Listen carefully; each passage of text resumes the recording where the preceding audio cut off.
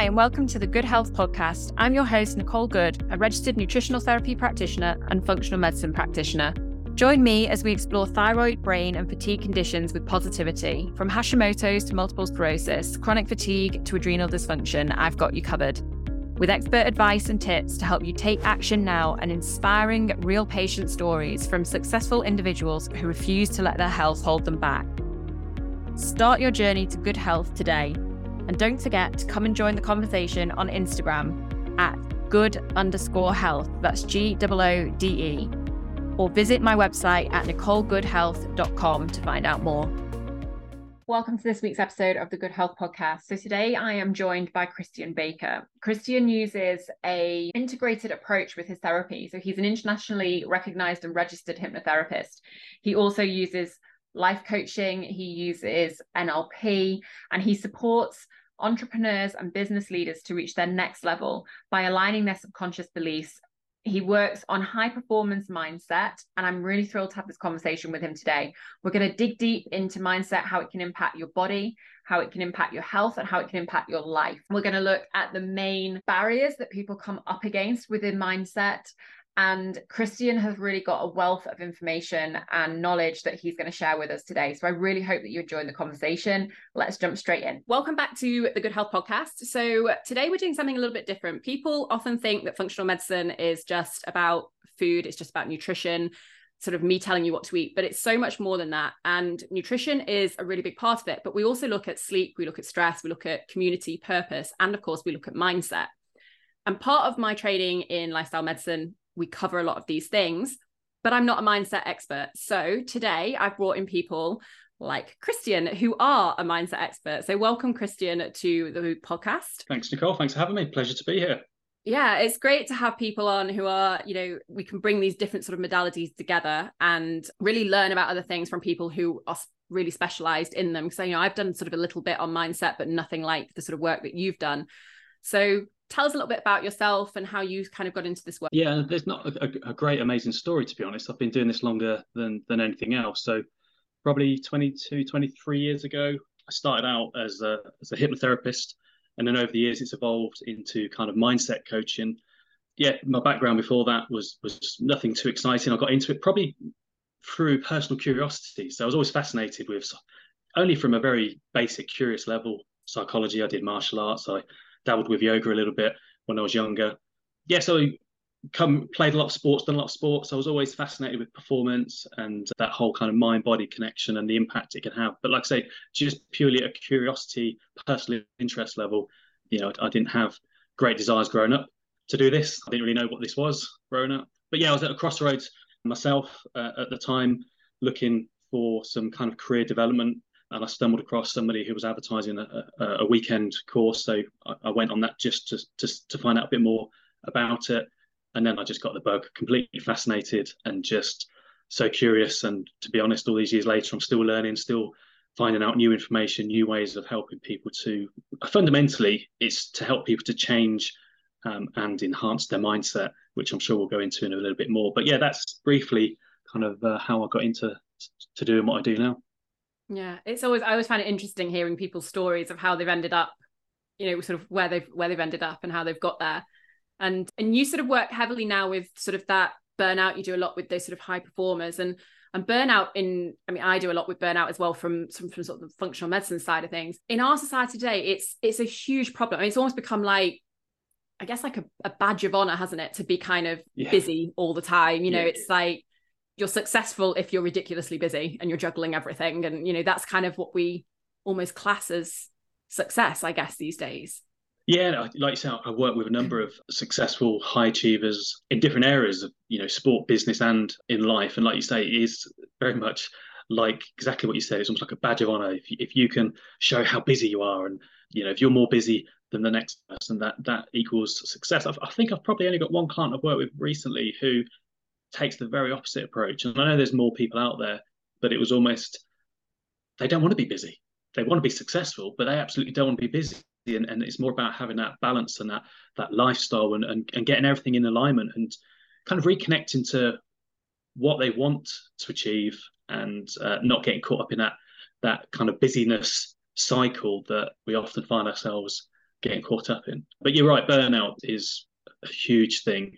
Stress, anxiety all come mixed in with that for me, with the kind of work that I do. And it really does cause people problems. It can be debilitating, it can hold them back, and it certainly gets in the way of them achieving the outcomes that they want, for sure. It's really nice, though, that you said that you have got somebody there who is actually looking at it completely the other way, because that's just starting to show that shift maybe in people. Agreed. Are becoming more aware of this. Yeah, I think probably last decade or so is that hustle culture, isn't it? And that, that kind of busy work all the hours. It's not sustainable. There are certain individuals and characters that might be able to thrive on less sleep, but really, if we fast forward another 5, 10, 15, 20 years, will they still be able to sustain that level? I doubt it. And yeah, I think there is definitely a shift in people's kind of approach and perspective. And I think people go through different seasons in their own life, in their own business, where, maybe they had to be that way to get things off the ground, to get things going, to get things started.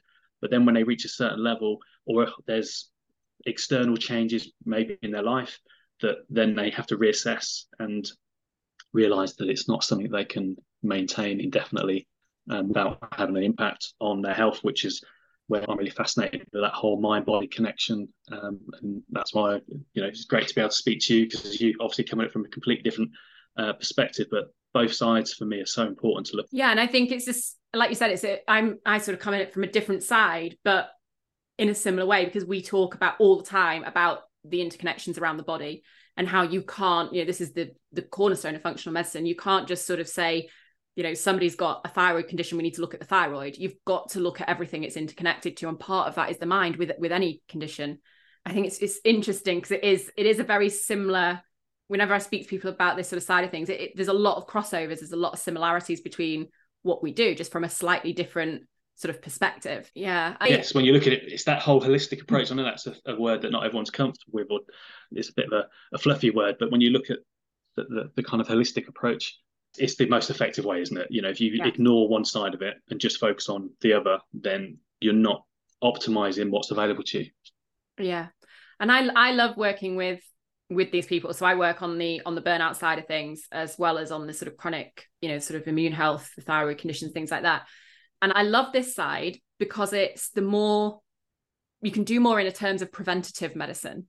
Yeah. And mindset's a huge part of that. You can do this longevity stuff. You do the mindset. I mean, I've worked with, actors, musicians, CEOs, business owners, all these sort of people. And burnout is a huge problem amongst them, as we've sort of said. And that burnout also then has an impact on their health markers. Like you've just said, will they still be healthy? Okay. And it's great doing these things when you're in your 20s.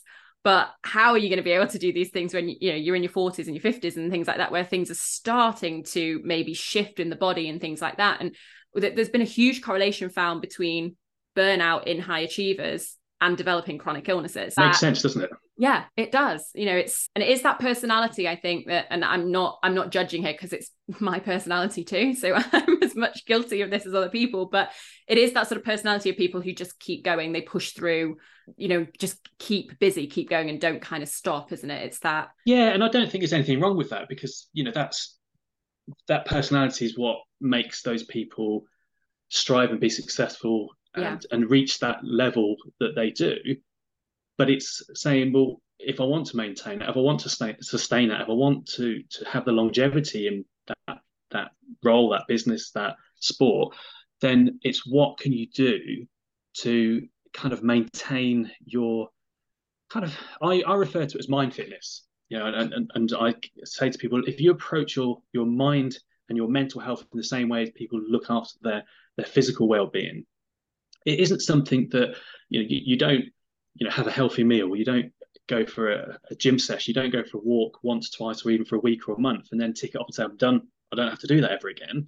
But if you incorporate and weave in to your life and your lifestyle proactive, preventative things that help give you that outlet, that reset to realign, then you're going to be able to maintain working at that level. Obviously, you can then tweak it and probably realize you don't have to do it at that level all the time. But if you can do those things, then that's going to stop you from reaching burnout, or at least help prevent it. But also it's going to help your productivity and your efficiency while you're doing it as well. So it's kind of a double benefit, really. It's prevention and optimizing productivity as you're doing it. So yeah, I think amongst those types of people, it's common, but I encourage people not to see that as a problem and a negative. It's like, well, let's recognize that, let's accept that, but let's optimize that. And because they're not going to change, Exactly. they're that way wired. That's what makes them tick, and that's what usually helps them to succeed. But it's that balance. And another way I like to look at it, and I'm forever sharing an image on my socials that always resonates with people, and that's thinking of our kind of energy, our mindset, like that of the charge on our phone. I say to people, do you ever not charge your phone up? No, never. So why would you not charge yourself up? And sometimes it might just be that you have a quick boost in the day. It might be that you're somebody who gives it a long charge at night. But if you look at ways of how you can optimize your charge, or another kind of phrase that people like to use is, you can't pour from an empty cup. So it's what can you do to fill up your energy, fill up your cup, to keep your own kind of mind in a place that allows you to do all the things you want to, need to, have to, and enjoy doing.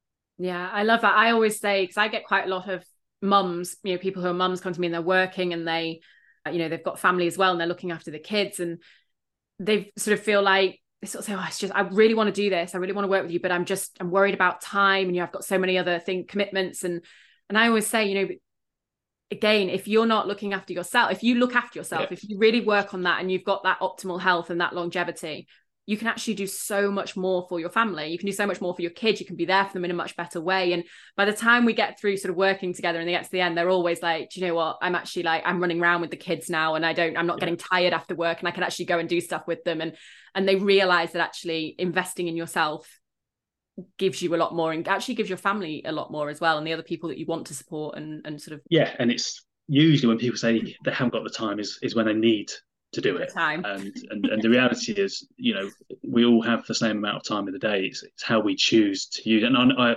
don't get me wrong, having juggled running a business with looking after young children, because me and my wife always split our time bringing the kids up. So I have probably a different insight to a lot of couples, because I've done both sides of it. And it's difficult when you've got little people that fully rely on you and are demanding, and there's different things going on. It's difficult, but like you say, it's doing what you can, and anything you can do is going to help. And it's going to be much better to take that approach than waiting until, like you say, you're not able to kind of function and look after them. And I think there's a definite shift between people taking a more preventative approach. Would you agree? Yeah, definitely. I've seen a lot more of that. There's a lot more people reaching out to me that are, don't know, because it used to be originally starting, it was, people reaching out who basically had a diagnosis. They've been to the doctors, got a diagnosis, and that's when they reach out. And there's been a huge shift in that, particularly since COVID, actually. There's been a huge shift in people sort of saying, actually, do you know what? I just want to be in optimal health. I want to make sure I'm doing everything I can, keep myself healthy, and it's all about that sort of longevity and everything. And there's definitely been a shift, and I think it's a really good thing. And I think actually the whole work from home thing that happened almost kind of pushed us out of that hustle culture a bit, didn't it? It forced us, and we sort of forced us to stop, and people actually thought, do you know what? This is not bad. There's another way of doing things. Yeah. So if we kind of really dig into those sort of the mindset sort of side of things, what are the biggest sort of mindset struggles that you see, people like this kind of struggling with? I mean, the generic kind of ones are things like just an overwhelming sense of just feeling stuck where they are, overwhelm, stress, anxiety. And then if we break those down into kind of the next level, it's things like, imposter syndrome, the fear of failure, perfectionism. But ultimately, they all come back to our mindset, the beliefs that we hold, the identity that we have. And I think mindset, we have to look at it from two perspectives. So I think mindset is quite a generic term that people often get confused with, or it's become such a kind of generic term that people know about it but don't really give it the attention because they haven't got the full understanding and awareness of what it actually is. So I kind of think of the mindset, and you and listeners may have come across the kind of graphic of an iceberg. You see the bit above sea level to the naked eye looks massive, but compared to what's underneath, it's only the small bit. So when I look at mindset, I think of it in the same way. I think of the conscious part of our mind, the logical, the analytical, the rational, the decision-making part of us is that top bit. So people often say to me things like, oh, I'm so frustrated. I know what I'm doing, but I don't seem to be able to stop it. Or I know what I should be doing, but I don't seem to be able to kind of stick at it. People will read books, they will listen to podcasts, they'll go on courses, they'll get the information. I mean, most people I see know what they should and shouldn't be doing. But the reason they're not is because all of that knowledge and information is at the conscious level. Now, the bit that's running the show, the bit that's running our programming, our thoughts, our feelings, our beliefs, our attitudes, our behavior patterns, is the 90%, which is underneath, which is the subconscious. And that's the bit that really formulates our kind of natural automatic behaviors, habits, and functions. It's the programming, it's the autopilot part of us. So, people don't wake up in the morning and say, right, today I must remember that 3 o'clock I must get really stressed and overwhelmed. It's just their day is driving them to the point where they feel that way. So I often see people who are frustrated and stuck because they're very successful. We've said, they're high achievers, they don't need me to point out the obvious to them. But the reason they're struggling and the reason there's that resistance, because unless you make a change at the subconscious level, that programming, that software, that identity that we hold about ourselves at that level, things are unlikely to change or to sustain beyond a short term. I always think of people when they choose to go on a diet, they might overindulge at the weekend, and on a Monday say, right, Monday reset, let's get back on it. By 11's it's gone out the window.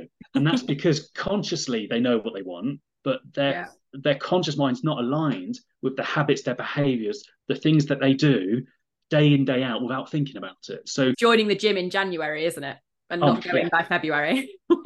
Yeah, absolutely. February's even a bit ambitious. Yeah. I think it's second or third week in January is when they say that something like 70 to 90% of New Year's resolutions have gone. It's not very long. And that's, don't get me wrong, I know a lot of people who have made a choice and decision that they're going to make a change in one area of their life, whether that be dietary, whether that be exercise, whether that be to stop smoking or something else. And sometimes decision can be enough, and that's brilliant and fantastic. But equally, that's often where people then get frustrated when they can't make a change. The times people have said to me, well, I've done this, I've achieved that, I've accomplished that. Why is that one thing here? It's like a thorn in the side that's just kind of niggling and nagging that they can't seem to do it. And it's not their fault.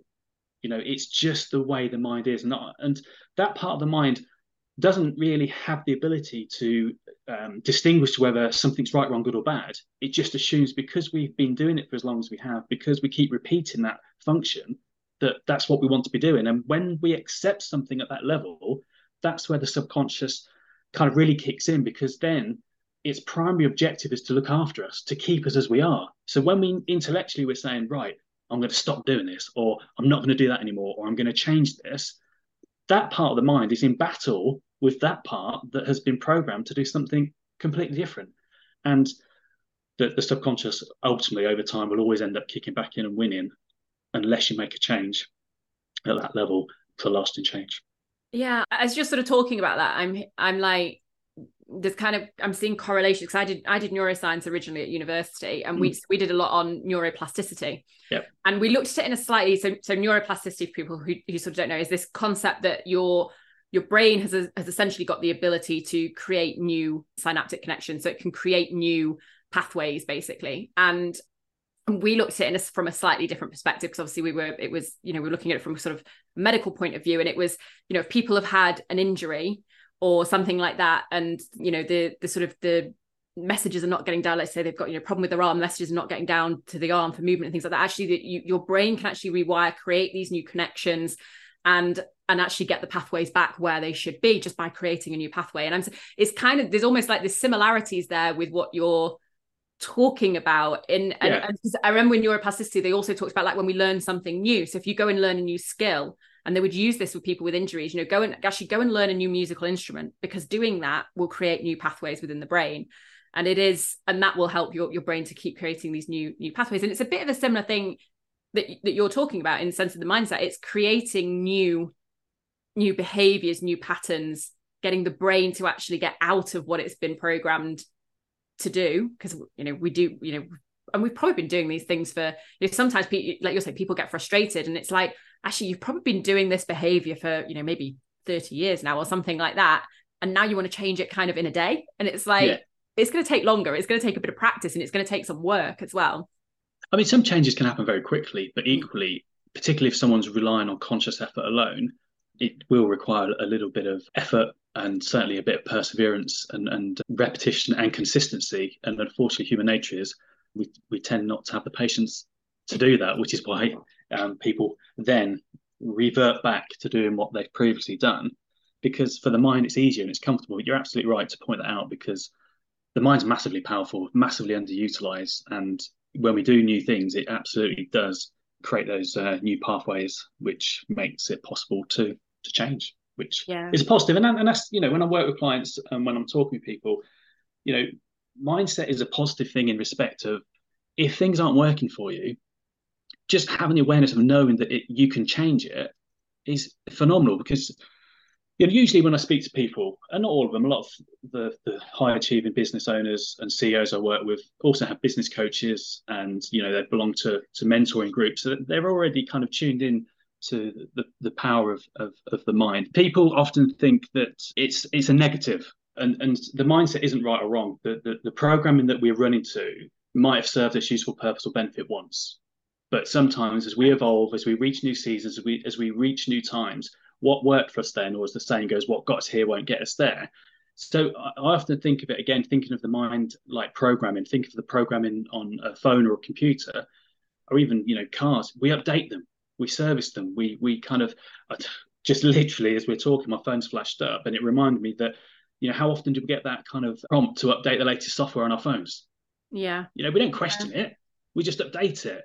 So if you think your mindset is like the computer or a phone that was 5, 10, 15, 20 years old, is that phone or computer going to do what you want it to do today? Very unlikely. Then it was probably amazing. It was fantastic. It was, state of the art. It was exciting. Now it's just out of date. So never thought of it in that way. It's an interesting putting it. So it's not right or wrong. It's just out of date. And knowing that you can update it, knowing you can up level it to help you to achieve the things you want to achieve for where you are now, is such an empowering kind of awareness to have. Yeah, and I mean, the brain is just such a, when we're talking the mind, we're talking the brain, and the brain is, it can do so much that we don't realize that it can even do. I remember the first day of neuroscience at uni, I sat down in our first sort of, our welcome lecture. And the neuroscientist in front of us, he said, we're going to teach you over the next 3 years 1% of what the brain can do, even though you're studying the brain, because that's all we know. It literally can do so much more than we realize. And I think our minds are the same. It's like, you see people even with, there's Stand Up to Cancer program on at the moment, and I saw it the other night, and they were sort of helping people overcome fear of heights, it was. And it's amazing how some of those strategies and things that they can help them, they really can overcome these fears by just working. And they're just working on mindset. They weren't doing anything else, just working on mindset to get them over. And I think they were doing like a high wire walk or something over some cliff that looked horrendous. And they were really, really scared, but they got them doing it. And it is fascinating, because there's so much that the brain can do that we don't realize. It's a very powerful tool, isn't it? Absolutely. And that's why I think having the awareness and understanding, because I think for too long or too often people assume that if they're experiencing resistance or something is causing them to feel stuck or frustrated in some way, that's how it is, and that's their lot. But like I said to you, in the same way as if you wanted to get physically fitter, if you want to get physically stronger, if you want to improve your physical physique, then there are things that you can do. But you don't walk into a gym once, look at all the stuff, walk out, hey, I'm all done. It that requires, would be nice. it would require a little bit more consistency and input from the individual, but it's absolutely possible to make that change if desired. And I think, like with the burnout, the reason I think that is one of the things that you and I both see quite a lot of, is that people get to a point where it becomes so painful in their life that they have to do something about it, that they know they can't go on the way they are. But in so many other areas of life, like you say, with longevity and some probably, and I don't know, I'll leave that one to you to kind of comment on, but with some probably long-term conditions and illnesses, it doesn't always impact people's lives too much or as much. And what I'm getting at is that our catalyst and our motivation to change is, on one level, it's pain. When things get too painful, then that's when people kick into, I've got to do something about this. And then the continuation of change is towards pleasure, towards gains. But unless people reach one or both of those points, the mind, as I say, the mind's prime objective is to keep us as we are, and it will keep running to that programming unless it's told or been trained or been conditioned to do anything different. So when people are high achievers and successful and they're starting to notice that it's impacting them, or they're feeling like they need to take time off, or they're not performing as well as they know they can do, then the choice is to crumble or to find some solutions to help them through that patch that they're going through. So yeah, catalyst for change is away from pain and towards pleasure.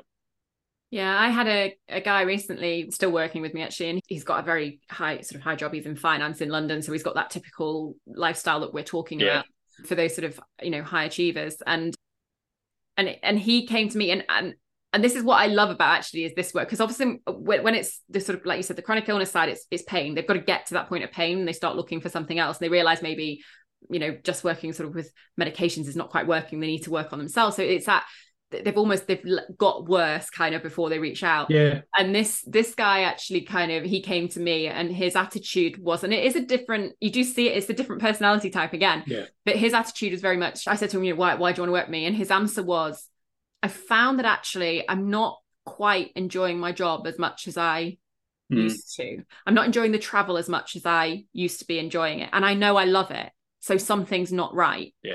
And I worked with him, and actually we found he'd got quite a few of his markers within his bloods was, started that typical metabolic, started with the cholesterol, started with the blood sugar, these things were all sort of starting. We've got all those sort of working. He was actually just lacking in a bit of energy, so that he was losing that sort of, I don't know, I guess sort of passion for it. Yeah, losing his mojo. And he is, as we've worked and brought him back, he actually came to the last session I had with him, last consultation, and he came back and he said, I absolutely love my job again. And that's how I know that it's working, because I actually feel like I'm back there, and I've got that passion and that drive back. And he, and for him, it wasn't necessarily like a physical pain, no, but it was that sort of mindset thing of just like, or, sort of that more mental thing of, I just feel like I'm not quite engaged with the job as much. I don't feel like I'm quite enjoying it as much. And, they jump in quite early. I think that sort of person. That self-awareness, isn't it? Yeah. Yeah. And also, like we said, if they're aware of it and they don't do something about it, they know that they're going to kind of the attention's on them, that, if they don't keep performing, they're not going to be able to hold that position for much longer, are they? Yeah. And they can't reach a point where they can't afford to not perform, can they? They really sort of need to keep on it.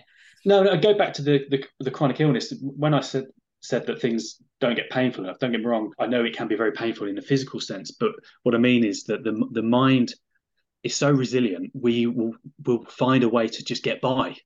Yeah. With what we've got, that sometimes we accept point. It as well. We accept the symptoms. I see that in so many people. We're sort of like, well, this is my new norm. I've just got to accept it.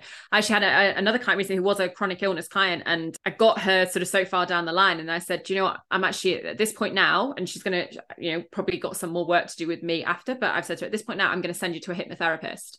Okay. Because we really need to work on sort of the mindset and sort of that hypnotherapy sort of side of things. She was having quite a lot of anxiety, and confidence was really kind of, because that's a big one with chronic illness as well. That lack of confidence kind of goes, and she'd lost all of that, and actually she went off to hypnotherapy, and it's done her wonders. And now she's like, right, now I want to get back to sort of, working on sort of the health stuff and things like that. But that's where you get that sort of, like we said, that holistic, whole body kind of approach of, actually you do really need to work. So I think, either way you need to work on both sides. I think it's just that when it's not with those that are sort of those high achievers, they know they've got to keep performing, so they maybe jump in that bit earlier. Whereas when it's sort of an illness thing, a lot of people kind of accept, I've been given this diagnosis, so I'm just gonna have to accept and have to live like that. And I'm always saying, you don't have to accept it. You really don't. No. You can still work to live better and live well. And I think also amongst sort of high achievers, if we look at other kind of areas like sport, for example, elite sports people have huge teams that work with them. They're already talented. They're already kind of the best, in their field. yet they're always looking at how they can just make those differences that will allow them to kind of maintain it, or get the edge that will make them even better. And I think when people are that way inclined, then they're more willing to reach out for looking at ways of how they can help themselves. Yeah, I think I know you've mentioned a couple of the things. So you mentioned sort of that, the fear of failure, lack of confidence, imposter syndrome, sort of that overwhelm. Can we sort of dig into a few of those? Because I'm sure there's people listening to this. I mean, as you were talking about, I was listening to this saying, oh, that's me. I'm definitely the perfectionist. That's been, and that holds people back. And people always say it's it's a good thing though, because everything you produce is, it's good because you're a perfectionist. It's like, it is, but actually I've found with obviously running my own business and things, it also holds you back, because I will not big hindrance, slow you down. Yeah. I won't put something out there until I think it's, it's perfect. And I've had to really work on that. That's something, that's one of the things for me that I've had to sort of say, do you know what? If I keep doing this, I'm never gonna get anything out there. I'm never gonna get anything done. And that's been a big one for me. I think, so I've been, as you've been sort of mentioning these things, I've been listening, thinking, that's me, and I remember when we finished, we did, so with my training for this that I do now, we did our final sort of exams were our clinical exams. So we had to be, in clinic. We had another practitioner who was fully qualified sort of over us. And once we'd done so many hours, we sort of got our qualification, and we all came out of those, we'd finished our clinic hours. And I know so many that came out with imposter syndrome. I've just sort of like, oh my God, do I actually know enough to do this? It's like, that was a big one as well. So I know there's people that are going to be listening to this that are sort of, as you've mentioned, some of these things are going to be kind of thinking, oh, that's me, recognizing themselves in that. So, if we can we just kind of touch on a few of those a little bit more? I mean, all of them come back to a belief that we hold about ourselves, that whether we believe that we're not good enough, that we don't know enough, that we're not ready, that if it's not perfect, then it's not going to work, that we're going to fail. So it usually comes back to that kind of fear of not being good enough, and the fear of failure in one disguise or another. And when we talk about mindset, someone asked me a question once when I was presenting to a room of really successful business owners, and one of the guys said, someone said to me once, mindset means that it's kind of set in stone and you can't change. And I said, well, it's an interesting perspective. But the truth is, if you just shift it slightly and think of your mindset as being like a setting that can be changed for where you are now. And, I think back to when I started out, I was in my early 20s when I kind of put myself out there as a hypnotherapist, and you have that voice that says, who's going to come and see you at your age? And what, you haven't got the life experience. What do you know? And I remember my mentor at the time, not directly to me, although it absolutely 100% applied to me, went on so many courses. I spent so much money investing, and he kind of said, you've got to get to that point where you just start doing it, because you're never going to know enough. Just learn as you go, just improve as you go, just keep going as you go. So there are things that you can do to help overcome that. But the subconscious identity that we hold about ourselves is where those driving forces are coming from. So that feeling of not being good enough, the feeling of, what if I get kind of found out? And then the imposter syndrome is I'd say it's definitely a phenomenon that's grown in recent years. It wasn't such a big deal or a noticeable thing that people used to come to me with when I first started. But I think it's become quite a trendy label to put on a feeling that we have. But ultimately, it's this feeling inside that we're not enough, and that can come from multiple places. We are the sum total of our life experiences, and there can be actual reasons why we feel that way. There could have been something that happened. There could have been a failure that we had, or usually 9 times out of 10, it's just an accumulation of different things. And the truth is, as we've gone through our life to get to where we are, we failed many, many times. It's our biggest learning opportunity. I always think back to when you look at a newborn baby and their growth, the subconscious mind is running the show until we get to an age of, it changes. Some people say it's the age of 5, some people say it's as high as 11, and I think it's different in different people. But if you think that, a baby has to learn so much, and, I always think of their journey of when they learn to walk. They start off crawling, they shuffle, they pick themselves up. The first time they fall, if they had the mindset of an adult, they'd probably stay sat on the floor and they'll never get beyond that point. But they pick themselves up, they dust themselves up, and they keep going. There's that enthusiasm, that excitement to just keep going, keep going, keep going. But then that inner voice, that critical bit creeps in at the conscious level, and then we start to kind of question ourselves. But yeah, there can be actual reasons why we feel the way we feel, or it could just be the accumulation of factors. Like I say, when you do something new for the first time, there is that genuine worry of, what if I don't get it right? But then unless you do it, you're never going to know. So perfection is an illusion. Perfection doesn't exist. You can strive for excellence, which is a completely different thing altogether. You can strive to be the best you can be, but it has to be done in a way of learning as you go, learn as you grow, and keep on going. And if you've got this belief that's become ingrained in you for whatever reason, wherever it's come from, then that can be quite hard to kind of shift and break through on your own. But it's possible to kind of change it. And then when it gets validated or supported by certain things, so if you have this underlying belief that you're not good enough, and you're fearing that if you put something out there or you make this change in your business, that what people are going to think, or what if I fail? And then if something you put out does bomb and doesn't work, then you've got evidence that you failed, and then that it comes back to the mind wanting to protect you.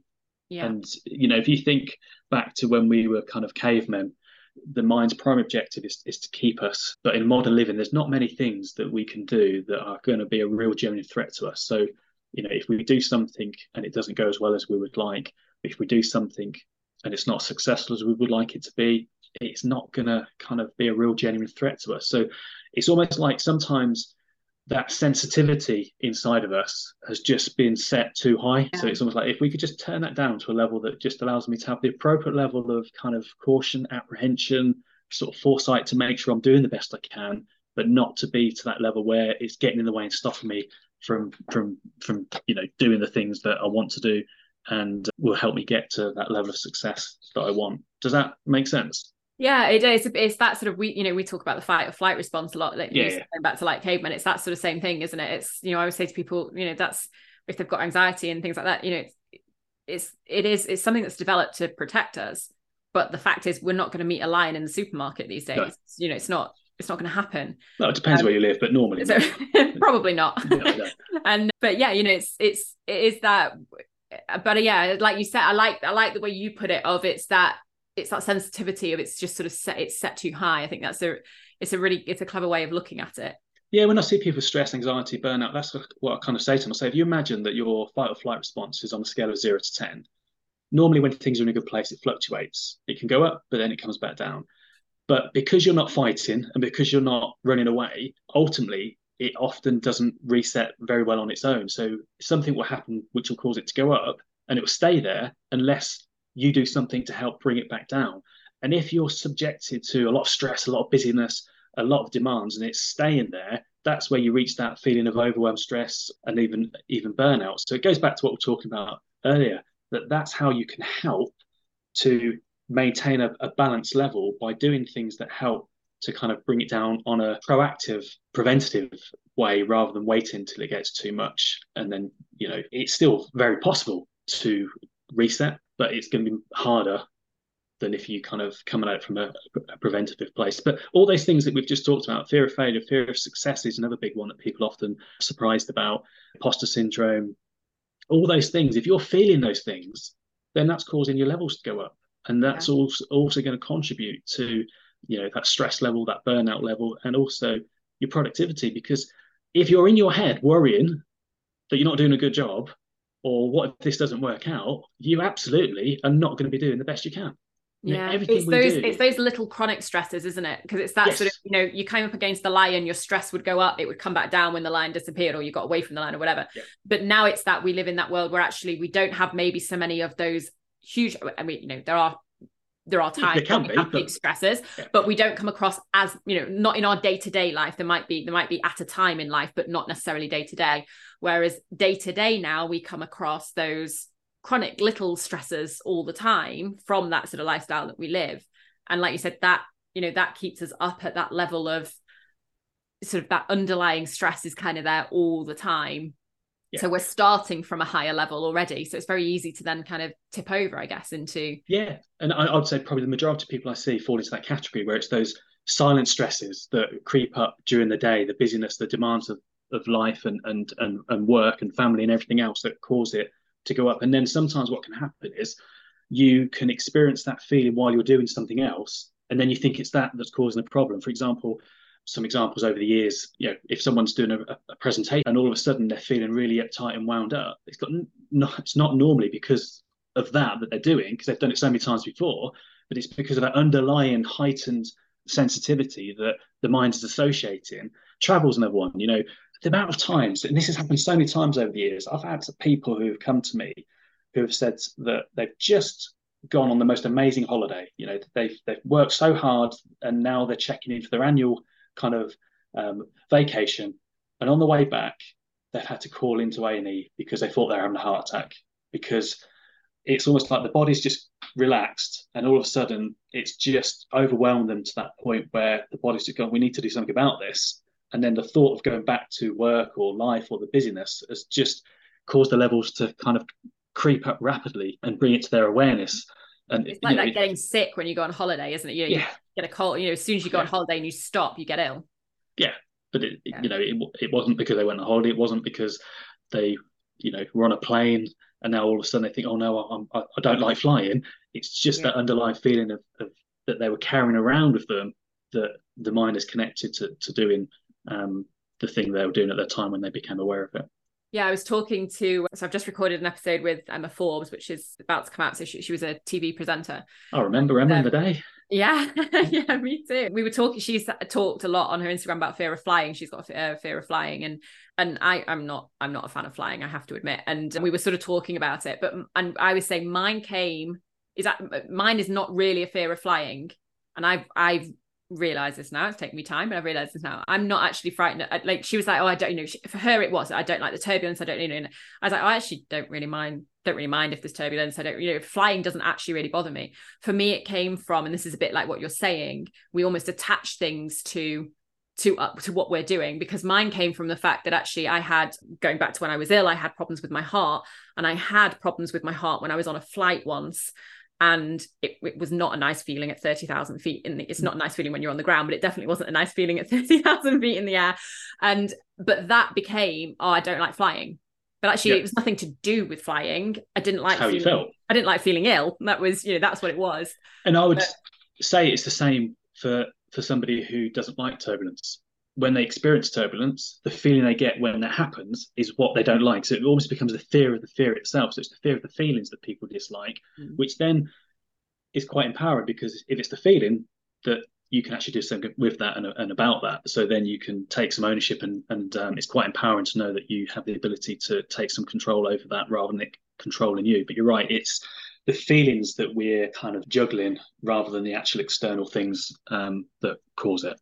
Yeah, because anxiety is often fear of fear. It's sort of fear of fear itself. Isn't it? Panic attacks, fear of fear itself. Yeah. So, and a lot of people, when they've had a panic attack, it becomes fear of having another panic attack. Absolutely. And, whether it be a panic attack or anxiety attack or flying, people can get themselves wound up just by thinking about it. So, no one's near an aeroplane, but if they've got a real severe fear of flying, they can bring on the feeling and get panicky just the thought of it. So it isn't anything to do with the plane. It isn't to do with being in the sky. It's the association that the mind makes. And that's where we kind of loop back to the mindset, that the mind creates this kind of association to that thing. So when that stimulus has then presented itself or is triggered, then the mind is making this kind of connection in the background that, oh yeah, when we were here before, we didn't like that, or this happened, or that happened. And again, if it's serving a real genuine purpose, if it has a positive intent behind it, then great. But if it's stopping you or preventing you or not allowing you to do the things you want to do, to experience the things you want, then it's possible to change it as well. So again, it goes back to, it's not right or wrong. If you've got fear of flying, you never want to fly, then fine. But if you want to fly or you need to fly and you feel as if you can't, then it's changeable. Yeah. I just want to jump back. You mentioned fear of success. So we talk a lot, a lot of people talk about fear of failure. That's one we talk about commonly. But fear, can we just talk about the fear of success? Yeah. That's one I've not sort of Okay, I think many people talk about, I guess. it's probably the opposite side of the same coin, to be honest with you, that people fear failing. What if it doesn't work? What if it doesn't come to fruition? But equally, success for some people brings different pressures, different expectations, whether that be keeping it, whether that be the demands that will happen if I reach that level, or if I reach that salary level, can I handle it? And it sounds, people who don't have it, what is there to fear about success? But I tell you, there's a lot of people who have it and struggle with it. So it's a real genuine thing. But again, it kind of doesn't really matter too much what the fear somebody is experiencing. That is just triggering the feeling inside, and that's the bit that we look to change and to work on, and to kind of realign the mindset and kind of look at changing any triggers that might be presenting themselves, really. But yeah, fear of success is a real thing. Yeah, it's interesting because I've never really heard people speak about it in from that side of things. It's usually the fear of failure that I hear sort of people talking about. Yeah, and sometimes when you drill down the fear of failure, it is actually the fear of success that people are kind of struggling with more than the actual failure itself. But yeah, we're all different, but it's interesting. And you've developed the CEO sort of framework. So tell us a little bit about the framework that you've kind of developed and sort of what you focus on when you're working with people. Yeah, it's just a kind of a model that I came up with, really, because again, like I said earlier, that people sometimes get confused with mindset. They've heard it bandied around, and it's just trying to make it in a more user-friendly way to help people understand what's possible.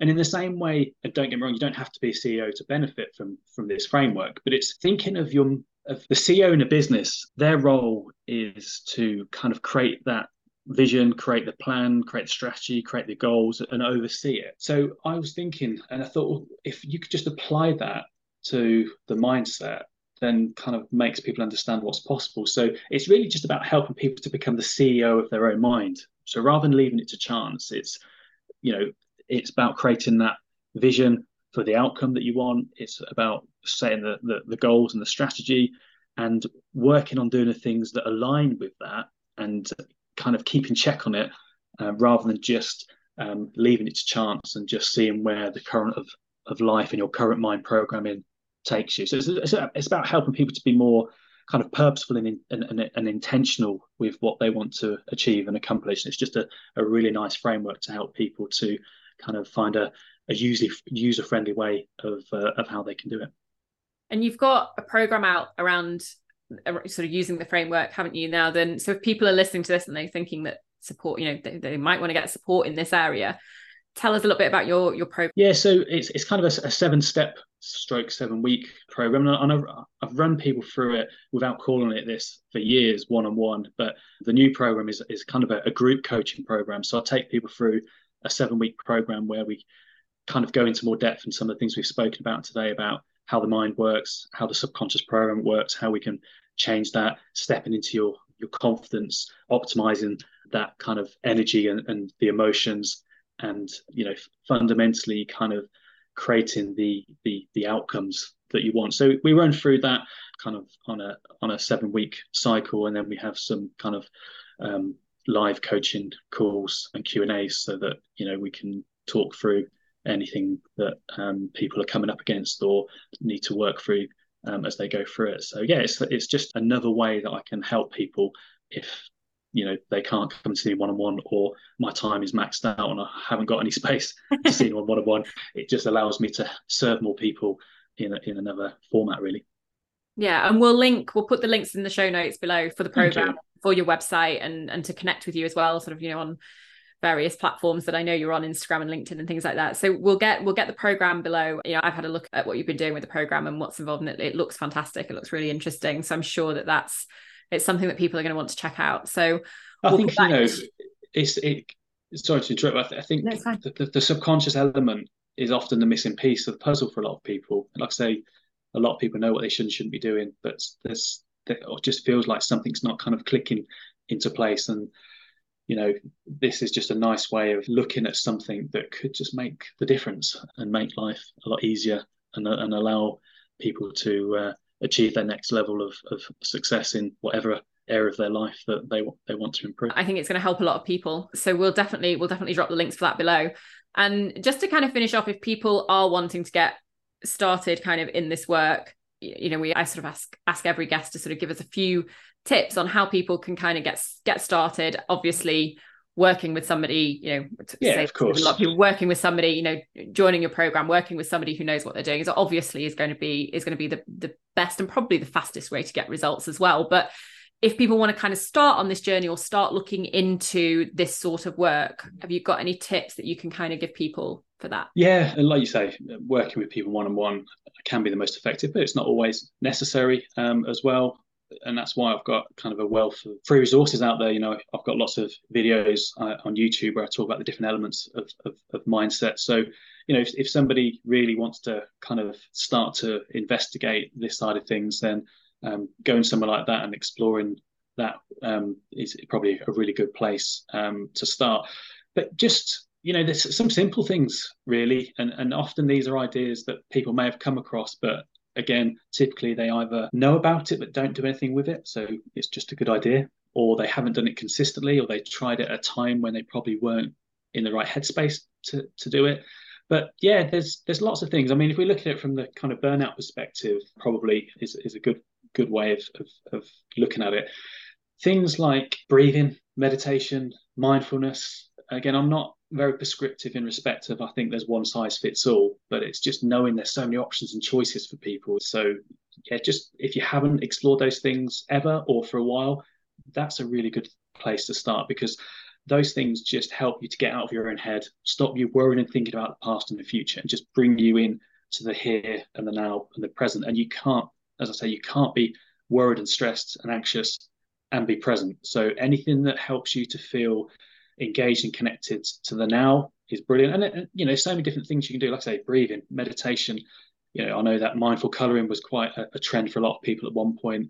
I know some clients who love cooking or baking, crafts, going for a walk in nature, physical exercise. All those things really do help, and that can be quite useful. Journaling is another thing that people find quite effective. Some of the most successful people, not only that I've worked with, but that I've listened to the podcasts and read their books. Journaling is a really good exercise, because what that does, it's a really effective way of helping to kind of get thoughts out of your own head. And often that busyness and overwhelm comes because the head's just got full. We've got so much going on, so it's a nice way just to offload. And there's some really simple prompts that you can ask yourself. Yes, you can get really deep into journaling, but just a real basic level to begin with can be quite effective. And the free prompts that I get my clients to reflect on, I call it the GEL journal, and it's what am I grateful for, what have I enjoyed, and what have I learned. And if you do that on a daily basis, it just helps you to kind of sieve through the day and take some highlights from it.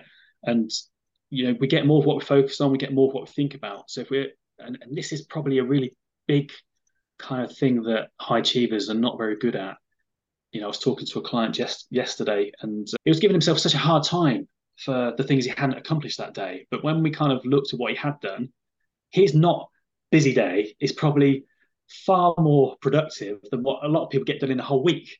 Yeah. But his focus was on those tasks on his list that he didn't get done. But when he actually kind of broke it down and talked it through, it's like, oh, okay, all right. And they start to think of it differently. But if you did that yourself and just looked at the day, gratitude is a big one that is again often overlooked. But if you kind of help yourself to focus on those things in your life that you are grateful for, then that just changes the perspective and the lens of which you look at things.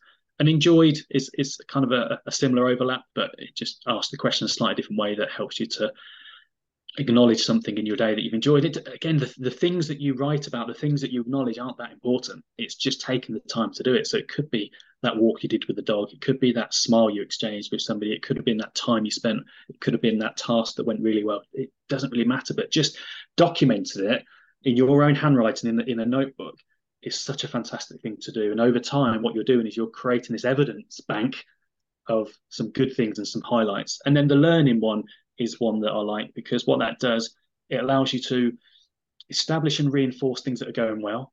So your learning for the day could be that you're getting much better at X, Y, or Z, or you've done this well or whatever. But it's also a really good way of turning negatives into a positive. So it just identifies that as a learning opportunity for something that you want to focus on, for something you want to improve on. And that's a much better way of framing it for your mindset moving forward. So yeah, journaling is a really good strategy. Yeah, probably my favorite, simplest ones are breathing exercises and then doing some kind of meditation, self-hypnosis on a regular basis, because that just gives you a kind of much deeper reset than anything else I've kind of. I think it's really great tips. And I think as well, sometimes it's finding those things that work for you. I've had people come to me and they're like, I can't meditate. I'm just not somebody who's going to meditate, and they don't want to do it, and it's not for them. And there's no point forcing somebody to try and do it. Absolutely not. But then actually they find that actually doing some breath work works for them. They can do that. I think sometimes people with meditation have this sort of vision of what they think meditation looks like, and actually it looks kind of very different. And if they actually just do some breath work, or like you said, even journaling can do the same for that. And it's sometimes it's just finding the thing that works for you, isn't it? The thing that but don't dismiss something. And like you say, I completely agree that I think sometimes people have a different expectation or an understanding of what it should be like. When I work with people and we use hypnosis, and I still use hypnosis heavily with a lot of my clients, because for me that's the fastest, the most effective way to help them to make changes. Hypnosis is very similar to meditation, but yeah, you're right, people have misconceptions of how it should feel, what it should be like, and really it's different for everybody, and it can change from one moment to the next, from one experience to the other. So if you've tried it once or a few times and it didn't click for you, don't dismiss it. Just explore it and just persevere, and it might have a different impact for you now than when you've tried it before. And another thing that's just popped into mind is getting in the habit of asking yourself better questions. The way the mind works is we can't process a negative without first thinking about doing it. So when we say things to ourselves like, I can't do this, or I'm not very good at doing this, what you're doing is you're sending that instruction to your mind, and the mind has to look for supporting evidence as to why you're not very good at it. And it's a little bit like when people go on a diet and they think they can't have a certain thing. The moment you think you can't have something, it just makes you want it even more. Yeah. So it becomes all consuming and your focus is there. So it's much better to change and clean up the language you use and focus on what you can do and what you want rather than what you don't want. Does that make sense? Yeah, it does. It's been really interesting talking to you today. You've got so many fascinating points, and there's so many crossovers as well, which I think is really interesting with what we both do. Yeah, thank you so much for coming on and having this conversation. I think it's going to be really beneficial for a lot of people. And like I said, we'll link everything so people can find you. We'll link it all below. Pleasure. It's been great chatting with you. And if anyone's got any questions, then feel free to get in touch. Brilliant. Thank you. I hope you enjoyed this episode of the Good Health Podcast. Do share the episode with anyone who you think it may benefit or who may enjoy it, and help me spread the word by rating the episode or leaving a review. If you want more, you can find other episodes in the series on your podcast app, or sign up to my free newsletter. Not only will you get information on new episodes launching, but we cover lots of health topics with the Ask Nicole section where you can send in your questions, my favorite recipes, my favorite products, tips and tricks to help you on the road to good health, and much more. You can sign up free of charge at nicolegoodhealth.com/newsletter, also linked below. I hope you have a lovely week. Don't forget to hit subscribe, and I'll see you next time.